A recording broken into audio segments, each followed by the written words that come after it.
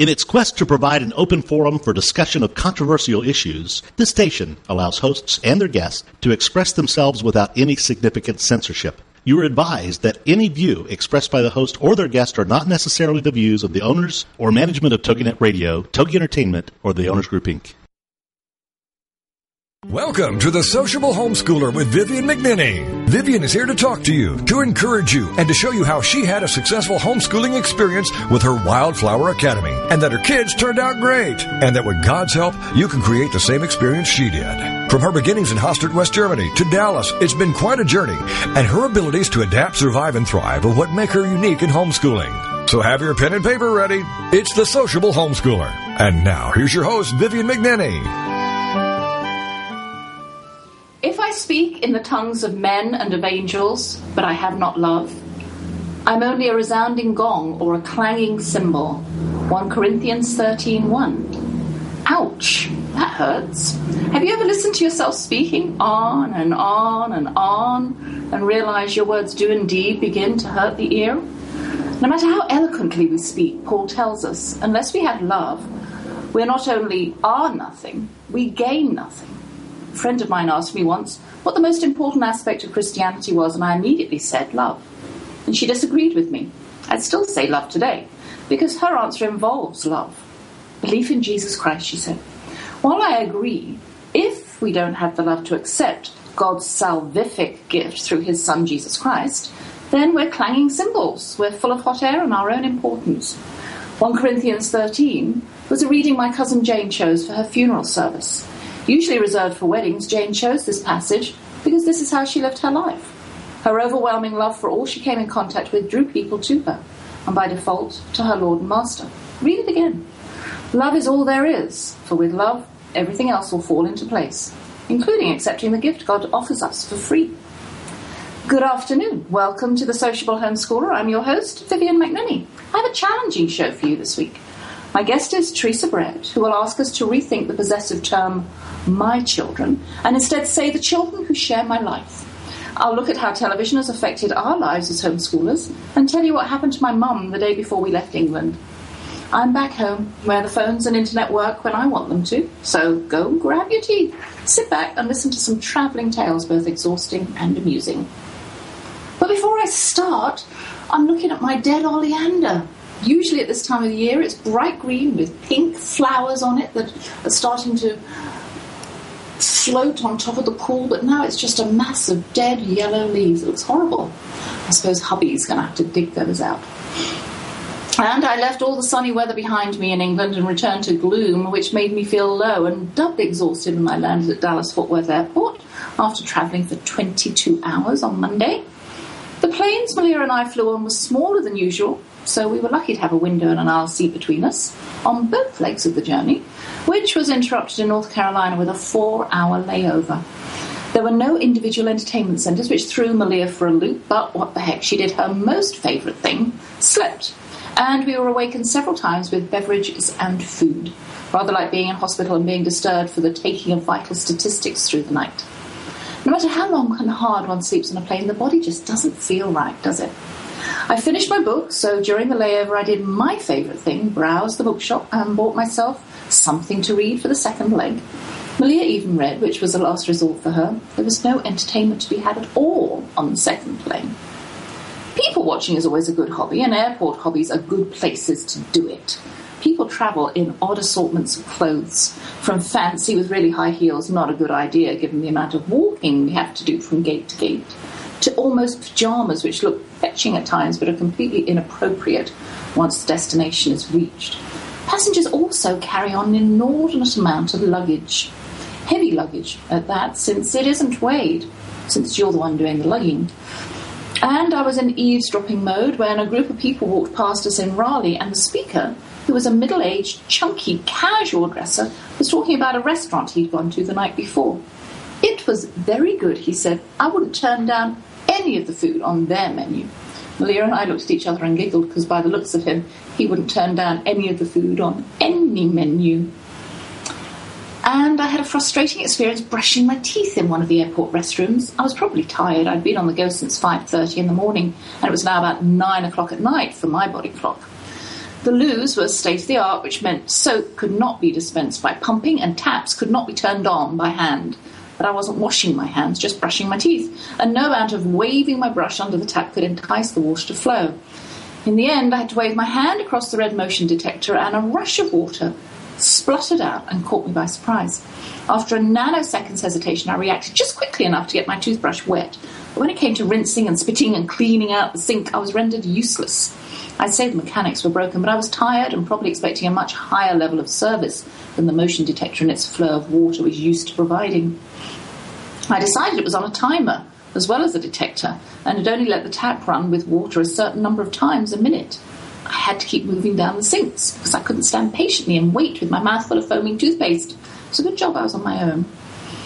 We had to clear customs in Raleigh, and I thought, here we go, as I dug out my ancient and probably by now invalid permanent alien resident card. But the customs officer was very pleasant and told me that until the government actually passed a law, I could still use my permanent alien resident card, although he did mutter a comment under his breath, and with my good hearing it went something like this. Why issue a card that lasts forever and put a photograph on it? How clever is that? I tend to agree with him. I have a driving licence from England that has no expiration date on it to go with the fact that there is no photo of me on it either.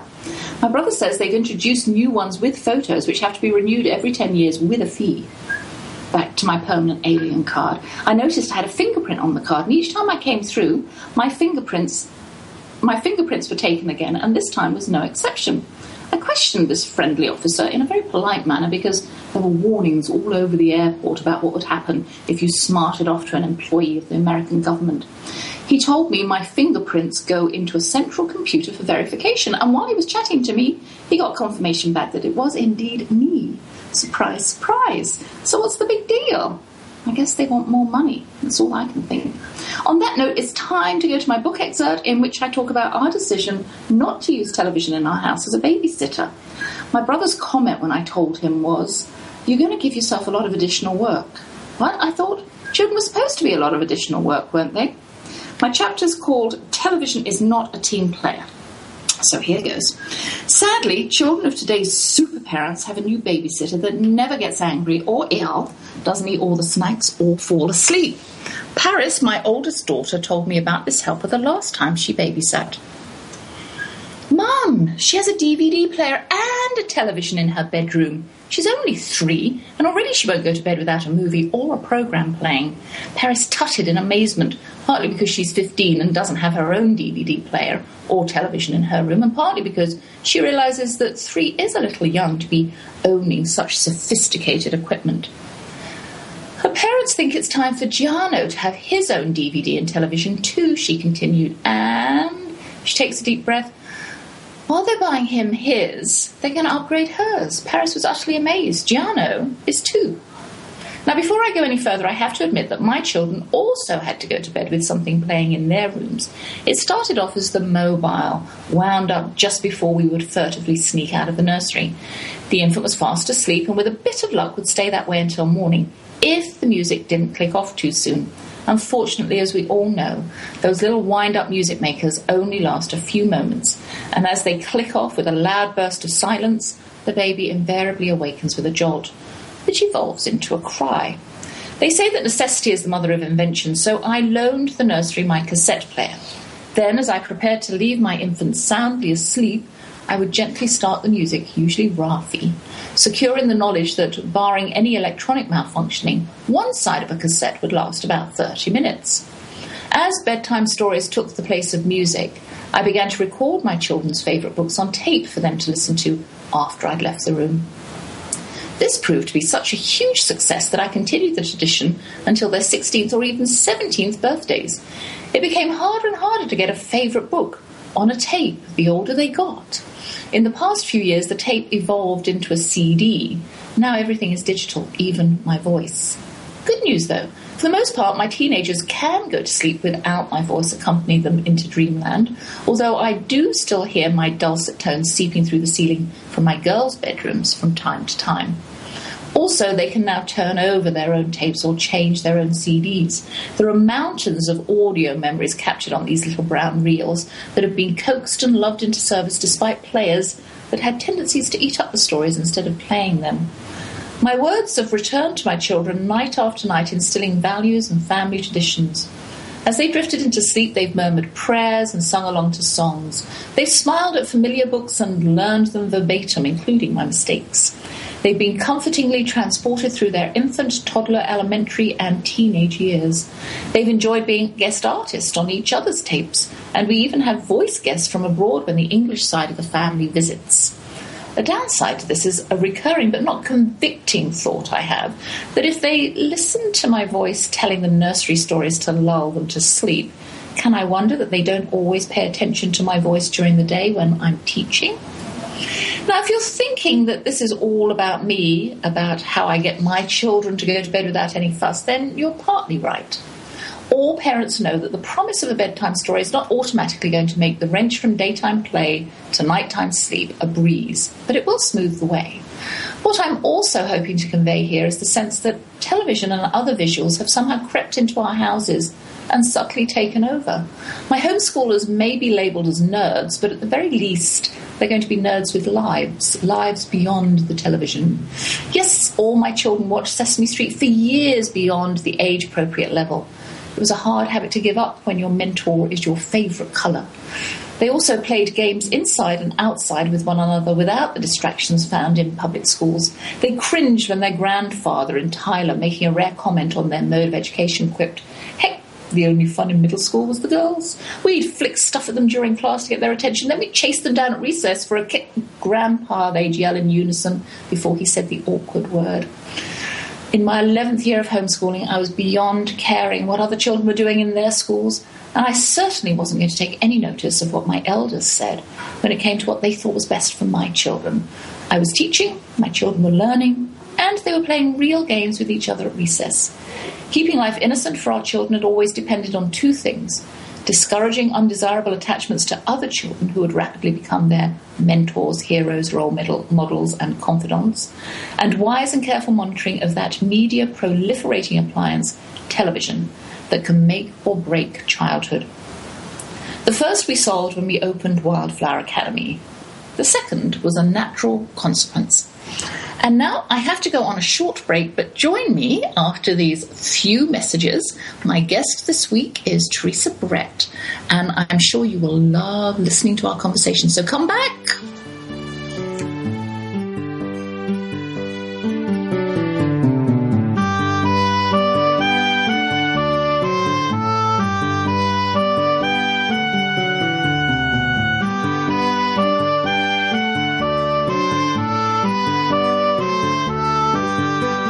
How do you handle toddlers, teens, and tirades when homeschooling? That's what we're working on now. It's Vivian McNinney, the sociable homeschooler, and we'll be right back after these. Get ready for the Not So Soccer Mom, Tuesday afternoons at 1 Eastern, noon Central, on TogiNet with Jill Hickey. You name it, from politics to pop culture to Jill's search for the perfect bronzer and chicken salad. The Not So Soccer Mom will weigh in on it all. The sentence, "I have no opinion about that," is one that Jill has never uttered. Everybody loves Jill. In the early 90s, Jill finally decided to put her thoughts, opinions, mom advice, love of pop culture, hummus, and Starbucks, working out, cosmetic shopping, and politics into an actual website, and thus NotSoSoccerMom.com was born. Shortly after her fourth child, a boy, Jerome, now she's really got tons of topics to share with you. This is Laugh Out Loud Funny, and we're not kidding. What's a loud Nebraska girl who lived in Little Rock for many years and now is up in the Northeast doing? Chronicling her opinions on everything. The wheels aren't off yet, but it's close.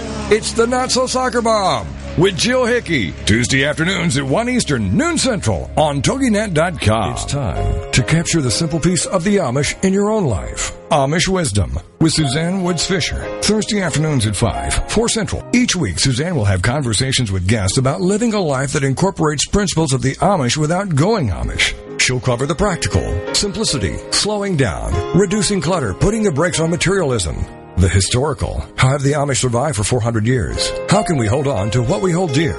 And the spiritual, treasuring important values, honoring the past, and increasing peace of mind. You don't have to become Amish to make personal peace a reality. Amish Wisdom will help all of us live a simpler life. For more information, go to SuzanneWoodsFisher.com. With Amish Wisdom, Suzanne offers us a glimpse into a world of peace, serenity, and total commitment to family and God.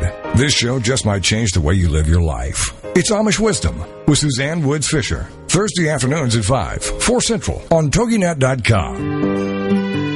Welcome back to The Sociable Homeschooler with Vivian McNinney, the show for any homeschooler at any point in their homeschooling career. Join us as we plow through the problems, tackle the challenges, and celebrate the successes. It's The Sociable Homeschooler on TogiNet. And now back to your host, Vivian McNinney.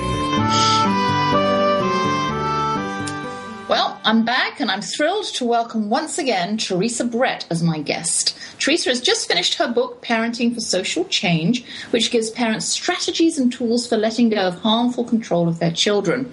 She educates her two sons, ages 9 and 4, at home in the Sonoran Desert, and together they explore the best way to talk about things instead of just telling each other what to do and how to feel. Teresa combines her knowledge, passion, and skills as a social justice educator and consultant in higher education with her experience as a parent in this compelling call for the transformation of the parent-child relationship. Good afternoon, Teresa, and welcome back. Thank you, Vivian. Well, how are you today? Oh, I'm doing great. It's a beautiful day. Oh, we have a lovely day too. It started off horrible at the beginning of the week, but it's gorgeous out. Oh, good.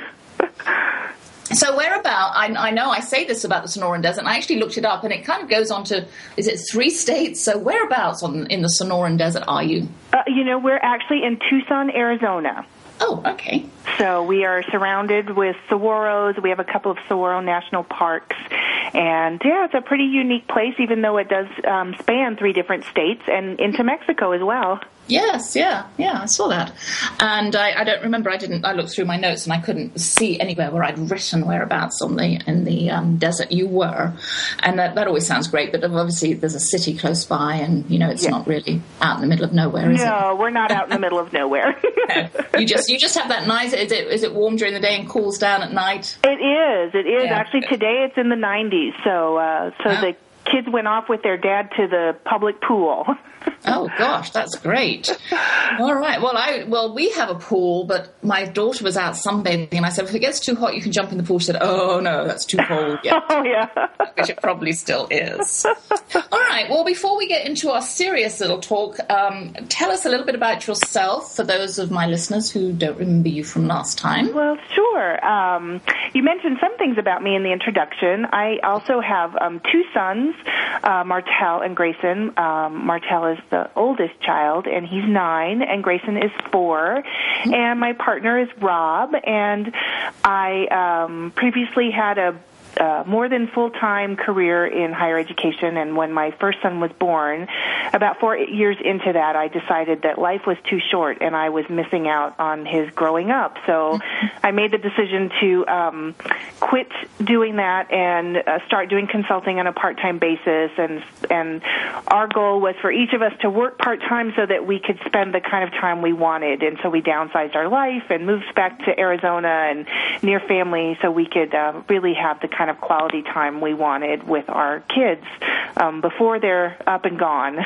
Mm-hmm. But you also, as well as downsizing your life and part-timing your job, you also decided to educate your children at home. Yes.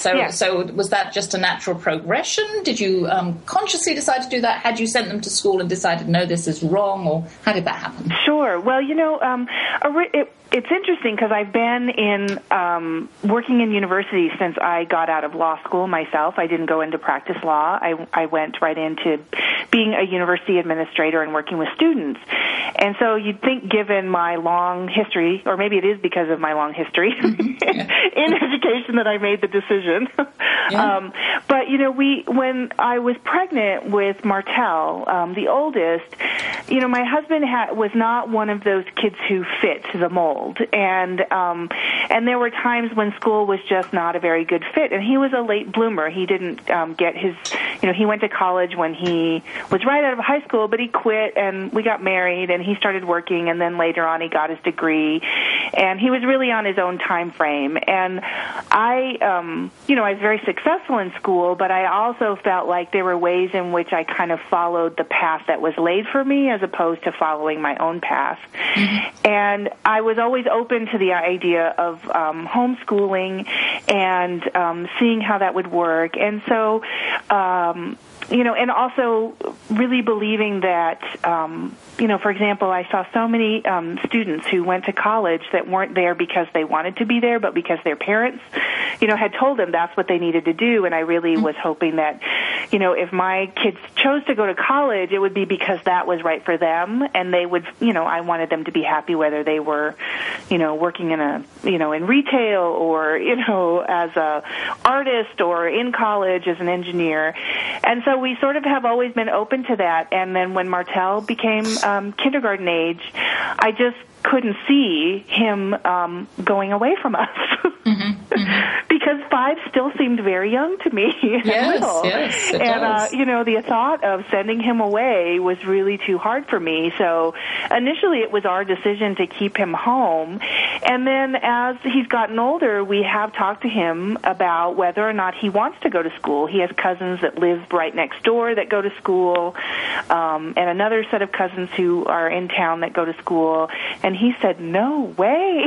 Mm-hmm, mm-hmm. And so really it's been his decision now to stay home with us and to be a homeschooler. And Grayson is 4, so he's not at that age. And, but Martel talks to him and he says, Grayson, you don't want to go to school, do you? Mm-hmm, mm-hmm. And Grayson is not at that point yet. So I know that you are an advocate for allowing children to have having dialogue with your children, so that you're not saying this is what you have to do, and you're not going to go to school, and you're going to do because this is better for you because I'm older and wiser and I know more. Right. But how and tell me what if Martel did decide at 12 that he wanted to go to school?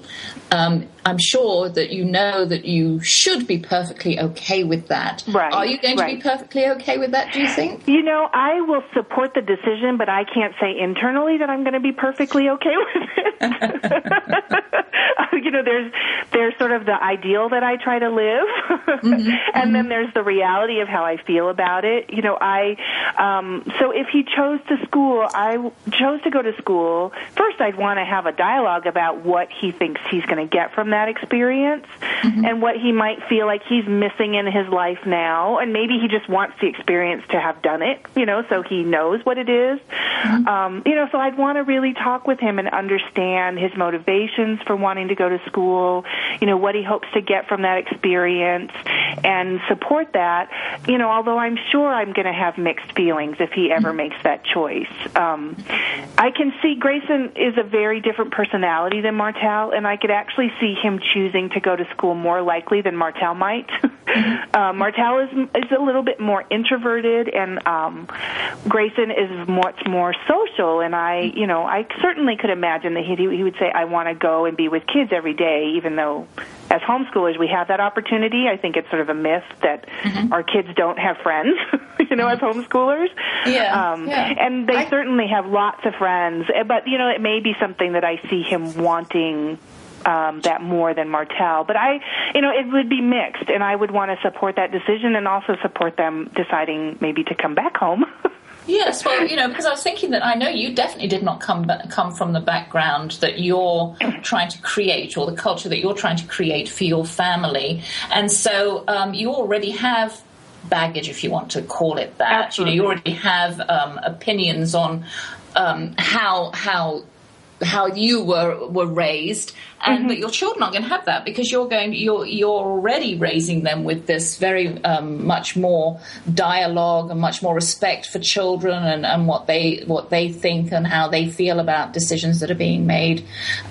So that's why I asked that question, because I thought I know deep down you're probably kind of clinging on to some primordial feeling that you had, when the way you were raised. I know I would too. But right. I think it's wonderful, sort of trying to relearn and do this with our children.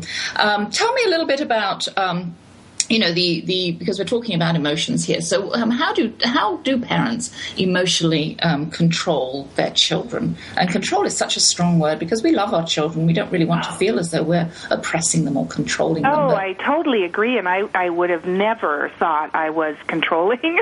Yeah. And then I had a couple of moments where I sort of saw some of the things I was doing in a different light that made me think, wow, that was really controlling.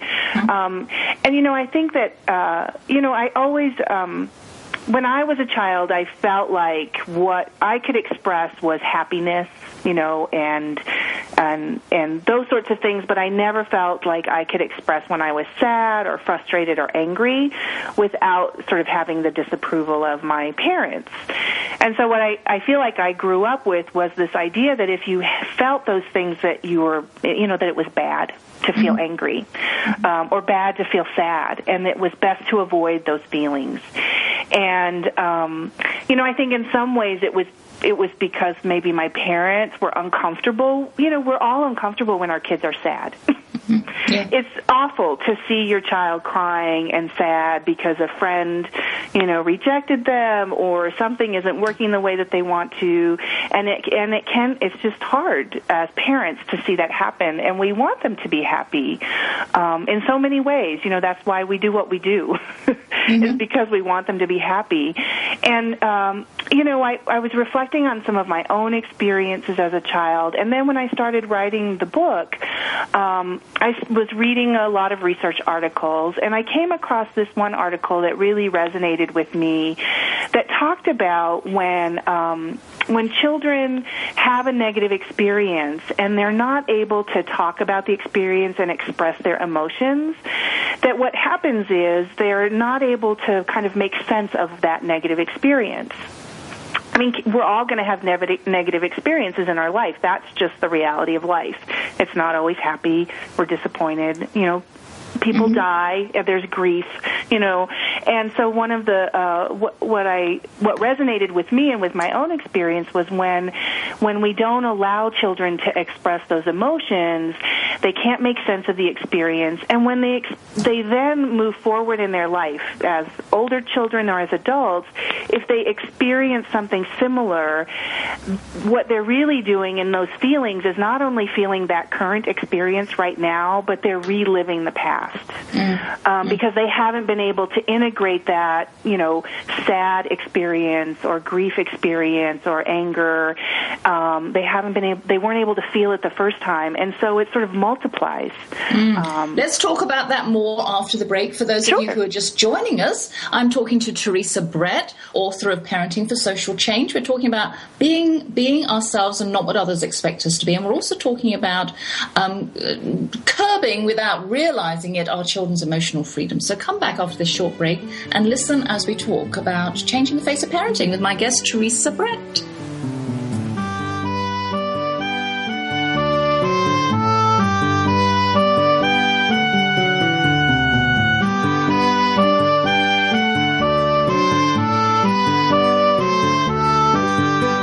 How do you handle toddlers, teens, and tirades when homeschooling? That's what we're working on now. It's Vivian McNinney, the sociable homeschooler, and we'll be right back after these.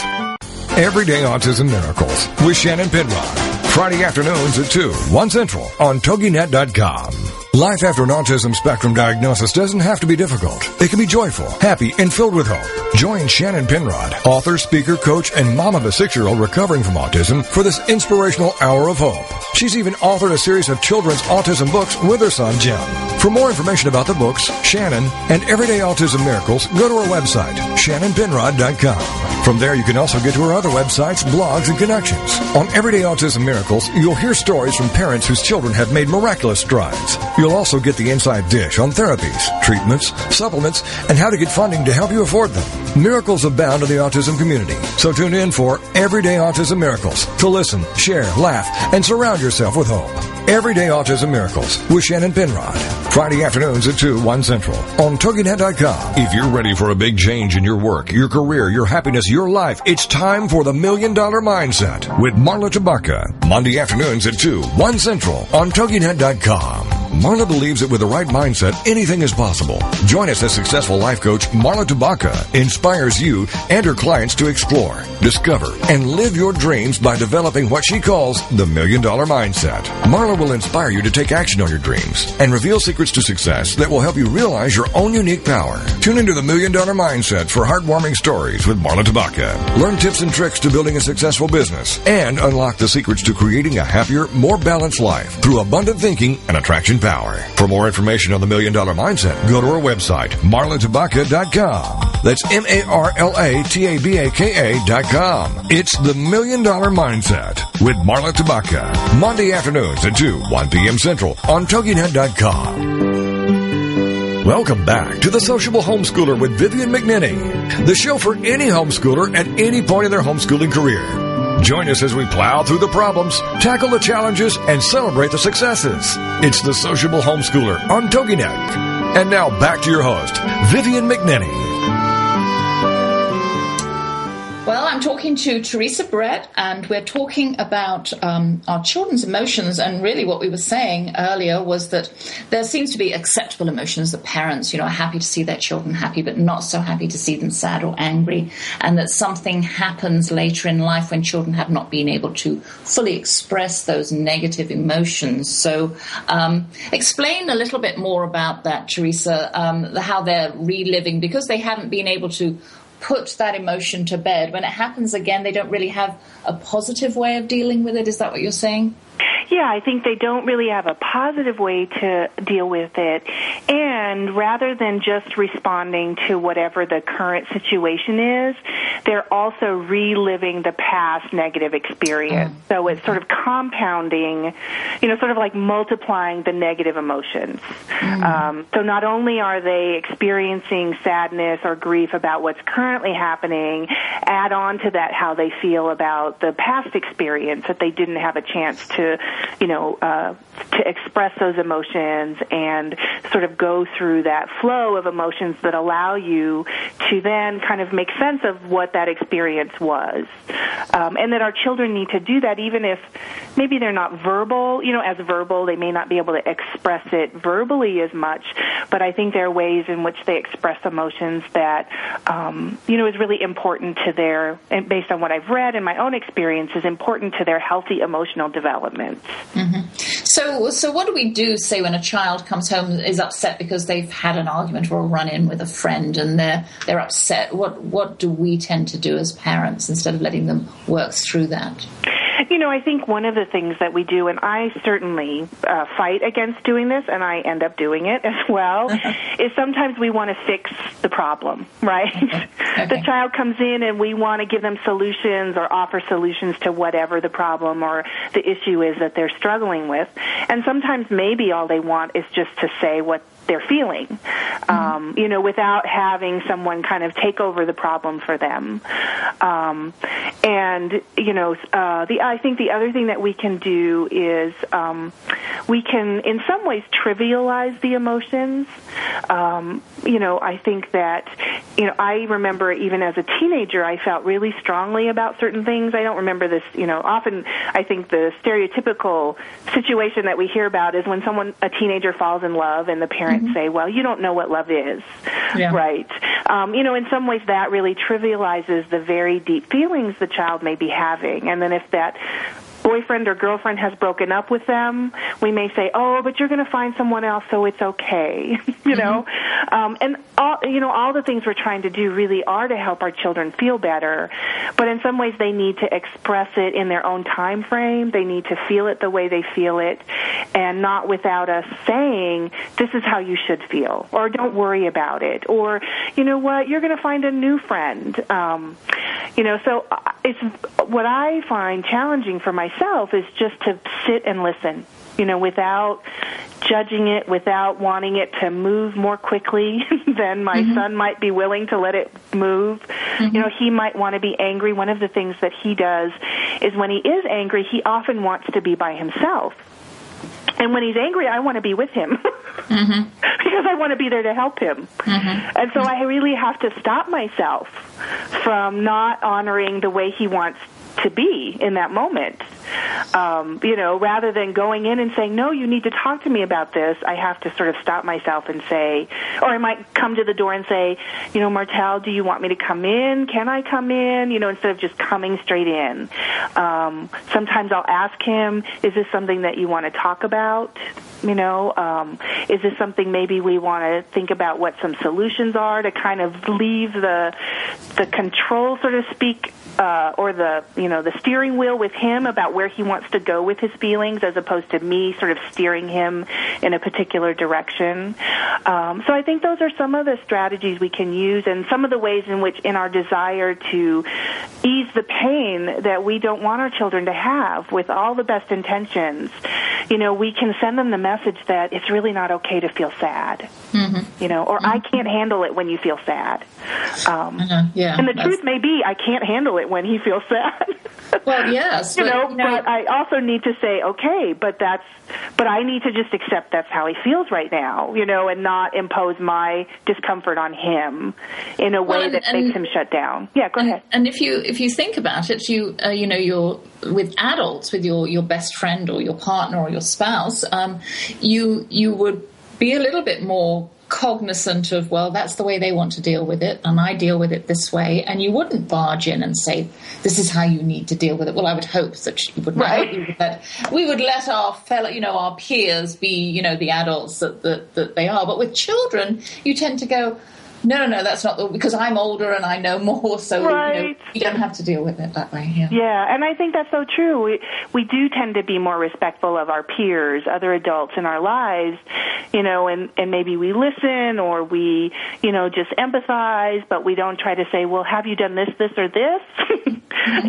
Sometimes I do, but sometimes I try to stop that too. Well, yes, I know. My husband and I deal with things completely differently. I like to be left alone. He doesn't. And when he's having a problem, I leave him alone, because that's the way I like to be treated. He says, I don't want you to leave me alone. I want you to come in and help me. Right. And in some ways, we're kind of learning that with our children. Like, what are the ways they need to deal with their emotions? And, and I think that's such a wonderful example, Vivian, of how, he expresses, this is how I need you to help me. And we try to do it, there's the golden rule, right? You want to treat others as you would want to be treated, and sometimes that works, and sometimes that's not what the person really wants or needs from us, and I think that's one of the reasons I emphasize dialoguing with, the children that are in my life, so that I really get a sense about who are they and what is it that they need from me, rather than me sort of, projecting what I think they might need emotionally from me.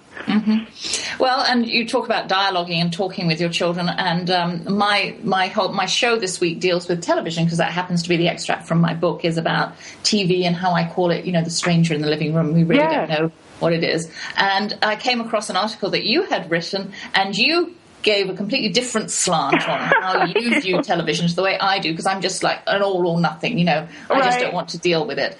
And I haven't said to my children, they can't watch this program, they can't watch that program. We just don't watch television, period, so we don't have to make the choice. So give me something about how you deal with television with your children.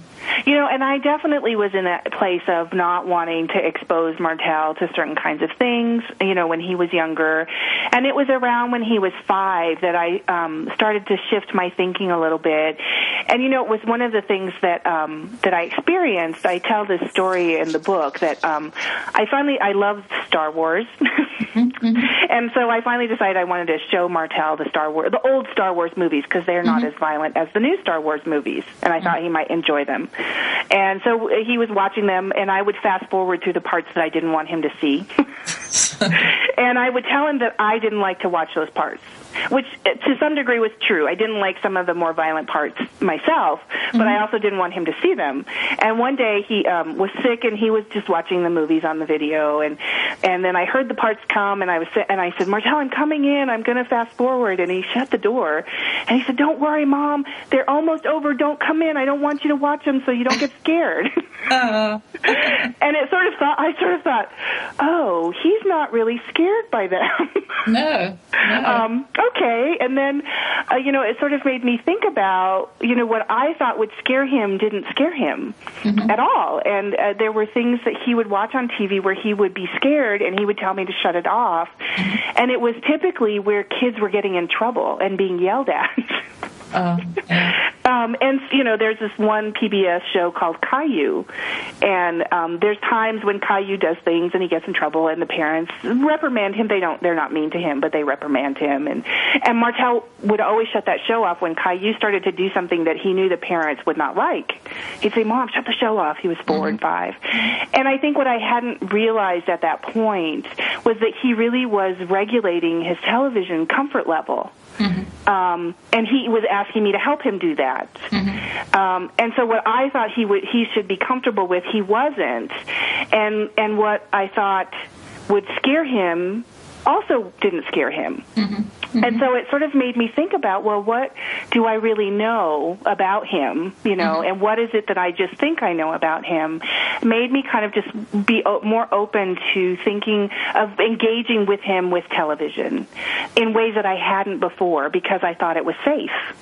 And I thought, if we're going to watch television, I need to watch with him much more than I was. I would put on PBS Kids, and I would leave it.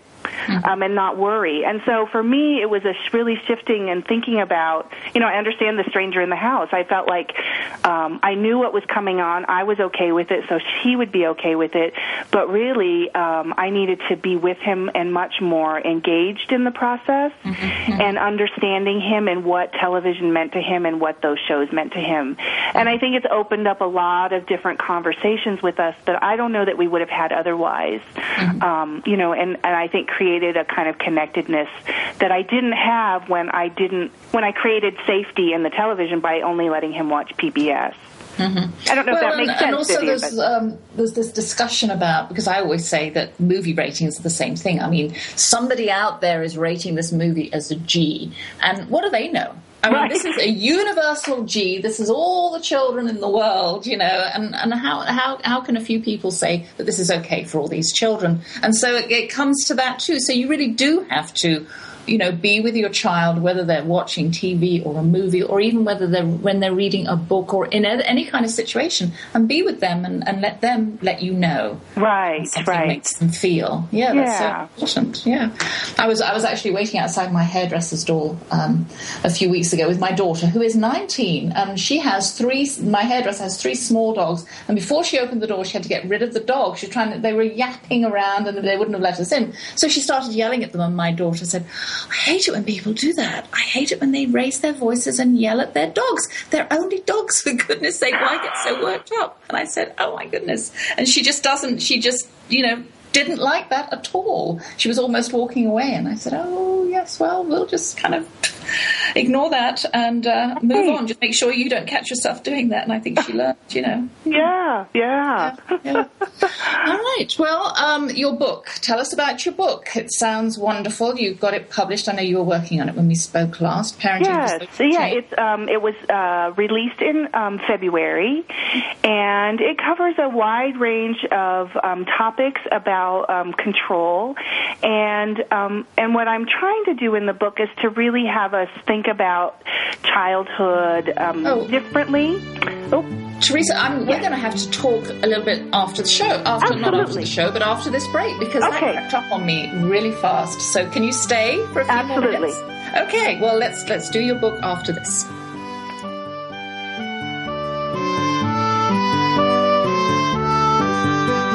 How do you handle toddlers, teens, and tirades when homeschooling? That's what we're working on now. It's Vivian McNinney, the sociable homeschooler, and we'll be right back after these. Connect with Juliana and connect with what lies beneath. Friday afternoons at 4, 3 Central on TogiNet.com. Juliana is a marriage, family, and child therapist who wants people to connect. Connect with what lies beneath, those truths and answers. And through her counseling practice, she has helped others find their personal power and fulfill their dreams. And she wants to do the same for you. Here on Connect with Juliana. Through intimate discussions, intriguing subject matters, and the expertise of her guests. For more on the show and Juliana, check out her webpage. Connect with JulianaInMedia.com. Juliana will cover it all. Nothing is off limits. She wants to know what matters to you. Make the connection. Tune in to TogiNet to connect with Juliana to find out the facts that could be hidden beneath the surface. Connect with Juliana on TogiNet to make a quality connection in your life. Friday afternoons at 4, 3 Central on TogiNet.com. Renowned and gifted psychic medium Sylvia Rossi explores the mysteries of this life, the afterlife, and the unseen world that surrounds us all. In the show called Make Contact with Sylvia Rossi, Wednesdays at 2, 1 p.m. Central here on TogiNet. Sylvia Rossi with her special guests and other fellow psychics invite you to call in and make contact with the world beyond and get answers to your questions. Psychic medium Sylvia Rossi has been sharing her gift professionally for the last 17 years. Sylvia has made it her mission to help individuals and families understand their eternal connection to loved ones that have passed on, bringing relief and comfort to countless souls who have been touched by her gift. She's had the privilege of meeting and working with many psychologists who continue to recommend their clients to her when conventional methods have failed. Now it's your turn to make contact with host and psychic medium Sylvia Rossi. Wednesdays at 2, 1 p.m. Central on TogiNet.com. Welcome back to The Sociable Homeschooler with Vivian McNinney, the show for any homeschooler at any point in their homeschooling career. Join us as we plow through the problems, tackle the challenges, and celebrate the successes. It's The Sociable Homeschooler on TogiNet. And now back to your host, Vivian McNinney. I'm back, and I'm talking to Teresa Brett. We're going to be talking about her book for a few minutes into this segment. You said you just had it released in February. And yes. Tell us a little bit about the harmful cultural messages we as parents perpetuate in our relationship with children. Tell us how you deal a little bit with that. Give us a couple of examples. One of the things that I do in the book is try to look at the ways in which we accept certain ideas about children, and often we see children as, historically we've sort of seen them as savages, in different ways. There's even been developments, in terms of how doctors have seen newborns, and their responses to pain, with circumcision, without anesthesia, and now some changes in that.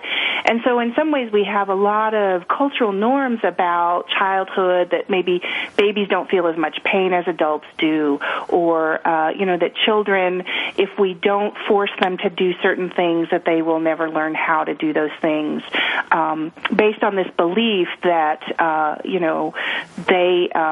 they are less than adults, and certainly they have less experience, and they don't have the same kind of life experiences that we've had. But often, as parents, we often see this. Children have these, in some ways, amazing insights into the world because they're seeing it new, that often as adults we forget about. And so some of what I'm trying to do in the book is to get us to think about, different ways of looking at children and the capacities of children as being much greater than we might believe they are. And in fact that controlling parenting, whether it's emotional control or other kinds of control, is more harmful than we might believe it based on some of the research that's out there by the social scientists. And that supportive parenting, where kids feel that their parents love them unconditionally, that they try to help foster their interests and support them in what they want to pursue, has much more positive outcomes than parents who want to control children. In some ways like the tiger mother debate, right? From, yes, and we see this in America with so many of the sports. In fact, my daughter went to a cheerleading thing yesterday, and her friend is 18 or 19. But she said there are 3-year-olds in there, Mum, tumbling, and they're doing all that. And I'm going, they're only 3. What are they doing organised sport at 3, They should be out playing in the dirt. Yes, exactly. In the grass and with the trees. I know. Well, Teresa, I could talk to you for my whole show, not just for a small portion of my show, and I'm going to have to finish with you now.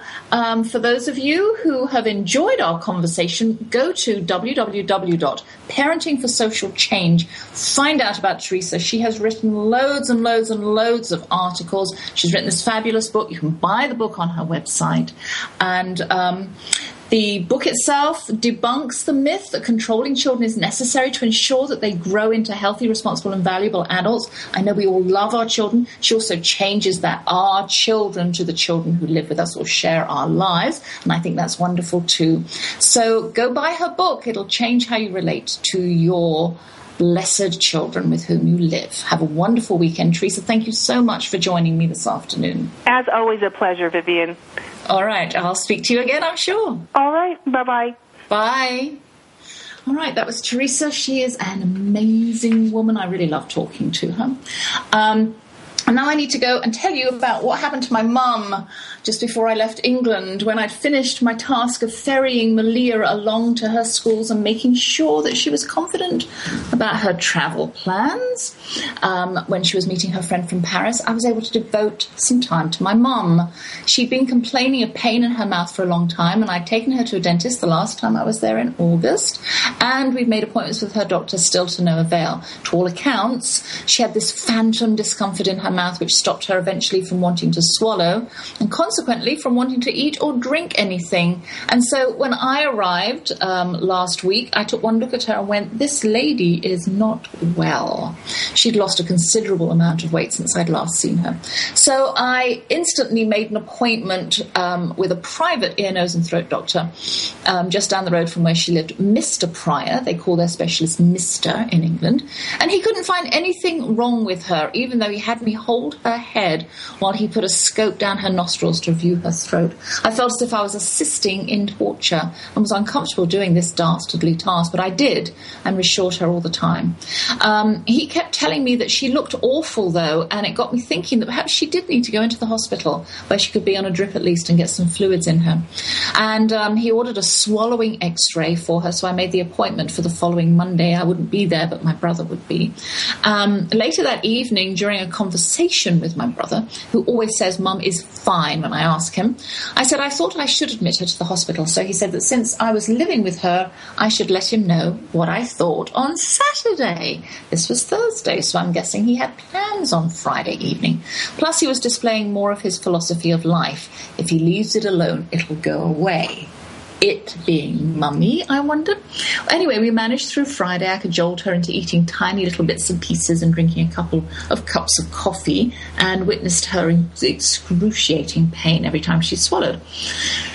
While Mum was going through all of this, Malia and her friend Annie arrived home and went in to meet my mum, and she wasn't looking her best, as I've said, but Annie immediately came into me in the kitchen and said, "You look just like your mother," to which I responded, "Well, I hope not. She looks awful right now." Poor girl didn't know what to say, but I knew what she meant. Anyway, I telephoned my brother, who was off to a concert with a friend. See, I knew he was busy. And I told him that I was going to take her to accident and emergency the next day. And he said, "Well, don't you take her. Call me in the morning and I'll come over and get you." Well, the next morning I got her up about 9 and had her dressed and sitting on her bed while we waited until 12:45 for my brother to get himself over to our flat. He lives all of a mile away from Mum, and take us to the hospital. I should have got a taxi. I was beside myself anyway. We were lucky that it wasn't at all busy when we finally arrived at the hospital, and we were taken back almost immediately. Now, the emergency room was nothing like American ERs. There are literally little nooks and crannies back in the bowels of the hospital where the triage nurses assess the situation. Chipped paint, exposed pipes and uneven tile flooring all add to the character. It looked like something from the Third World, or at least from Dickens. Oh, and you had to see the wheelchair we commandeered to believe it. An ancient metal-framed contraption that must have been 50 years old. I'd never seen anything like it. We finally got to a bed behind curtains, and my brother had to go to the office. "I'll be back in a bit," he waved. 3 hours later, he returned. But hey, I was able to do all the talking as the nurses and doctors came back at hourly intervals. I was able to listen to the other patients and imagining what was going on in their little curtained-off cubicles. The doctors who attended my mum were young and clever and very polite, and she seemed to be perking up with all the attention. Guess what? They did indeed find something going on in her mouth, ulcers on her tongue and her gums and thrush, which the ENT from Thursday had completely missed in his fancy office with expensive equipment. By the time brother of mine returned, we'd moved along quite well. Lots of blood had been drawn, an ECG had been done, a chest x-ray, a drip had been started. So we accompanied her to the ward, which was in the new part of the hospital and had only 4 beds instead of the huge Nightingale wards prevalent in the old part. The nurses and registrar were lovely, and after answering more questions and listing her medications, which I had written up before leaving home, my brother and I left confident that she was in good hands. For now, she's in Lewisham Hospital, not the nicest part of town, but close to where my brother works. In Ash Ward, she's already moved twice, awaiting tests to find out exactly what is going on with her mouth and why she has so much pain in her jaw and throat. So hopefully we'll get to the bottom of that and she'll be eating again soon. After the hospital, my brother and I went straight to Mass. It was 6 p.m. and afterwards he introduced me to some of his friends. Otherwise, he said there would have been some gossip going on, wondering who he was with. And he said, "This is my sister. She's been here for a week and deals with everything," whereas I tend to keep putting things off. So true. At least he admitted it. Poor mum. My study upstairs is now yielding a beautiful view. I moved into it during the winter when all the leaves had fallen. I could see the main road, but now there's a blaze of fresh green everywhere, and the road is completely blocked from sight. Green is such a tranquil colour, don't you think? And just a brief little touch on the state of affairs concerning my legality in America as a British citizen. I'm turning traitor, I think, as I said last week, and I made fun of my friend from Liverpool when she became an American citizen after 20 plus years. But I've decided that for every very pleasant experience that I've had at the immigration desk in America, I've had 3 that are positively aggressive, and enough's enough. Despite the fingerprint that never changes, the staff just can't leave me alone at customs and insist that the photo no longer looks like me. Who are they kidding? Have you ever looked through baby pictures of friends and family and immediately recognized those close to you from their toddler or even infant days? Friends from kindergarten look exactly the same at those high school reunions, don't they? Well, not exactly, but totally recognizable. So the photo excuse is a load of hogwash, truly. The new card that they're not telling me I have to get as they take my photo and scan my handprint each time I try to enter America is almost as expensive as naturalization, so I'm going to go against all my convictions and apply for my American citizenship. I can still retain my British identity and rights and my accent. So, like my children, I will be a dual citizen. I filled out all the forms, researched all the evidence, which we already did years ago when we first got married, and I took up permanent residency in this fair land. Where do all those records go? Once I've coughed up the extortionate fee, I will apply for a passport so they can no longer say, "Will you step aside, please, ma'am, and come with me?" Well, I've managed to rattle on for another whole hour, and it's time for me to bid you farewell for this week. I'm serving at Stations at the Cross tonight up at my church, and my other children and my husband are going to the Catholic church for Stations because it's earlier and doesn't take quite so long. Catholics always rattle things off. They think they have their place reserved for them in heaven, so they don't really need to be as serious about it down here on earth. Sometimes I think that's really healthy and sensible because we take advantage of the Catholic service. Well, and I'm going to Malia's talent show on Saturday so that I can vote for her. She's canvassing all her friends for as much support and votes that she can get. And then all weekend I'm going to be working Garland's summer musical auditions. It's come up very fast. So for this week, I'll say thanks to my handsome husband who believes in love at first sight, our 4 children who are the result of that belief, the hard-working staff at TogiNet Radio, my guest Teresa Brett, and you, my faithful listeners, especially Hannah, Tina and Rosemary. May the Lord bless you and keep you. May the Lord show you his kindness and have mercy on you. May the Lord watch over you and give you peace. Numbers 6:24 through 26. You have a wonderful week, and I'll see you next Friday.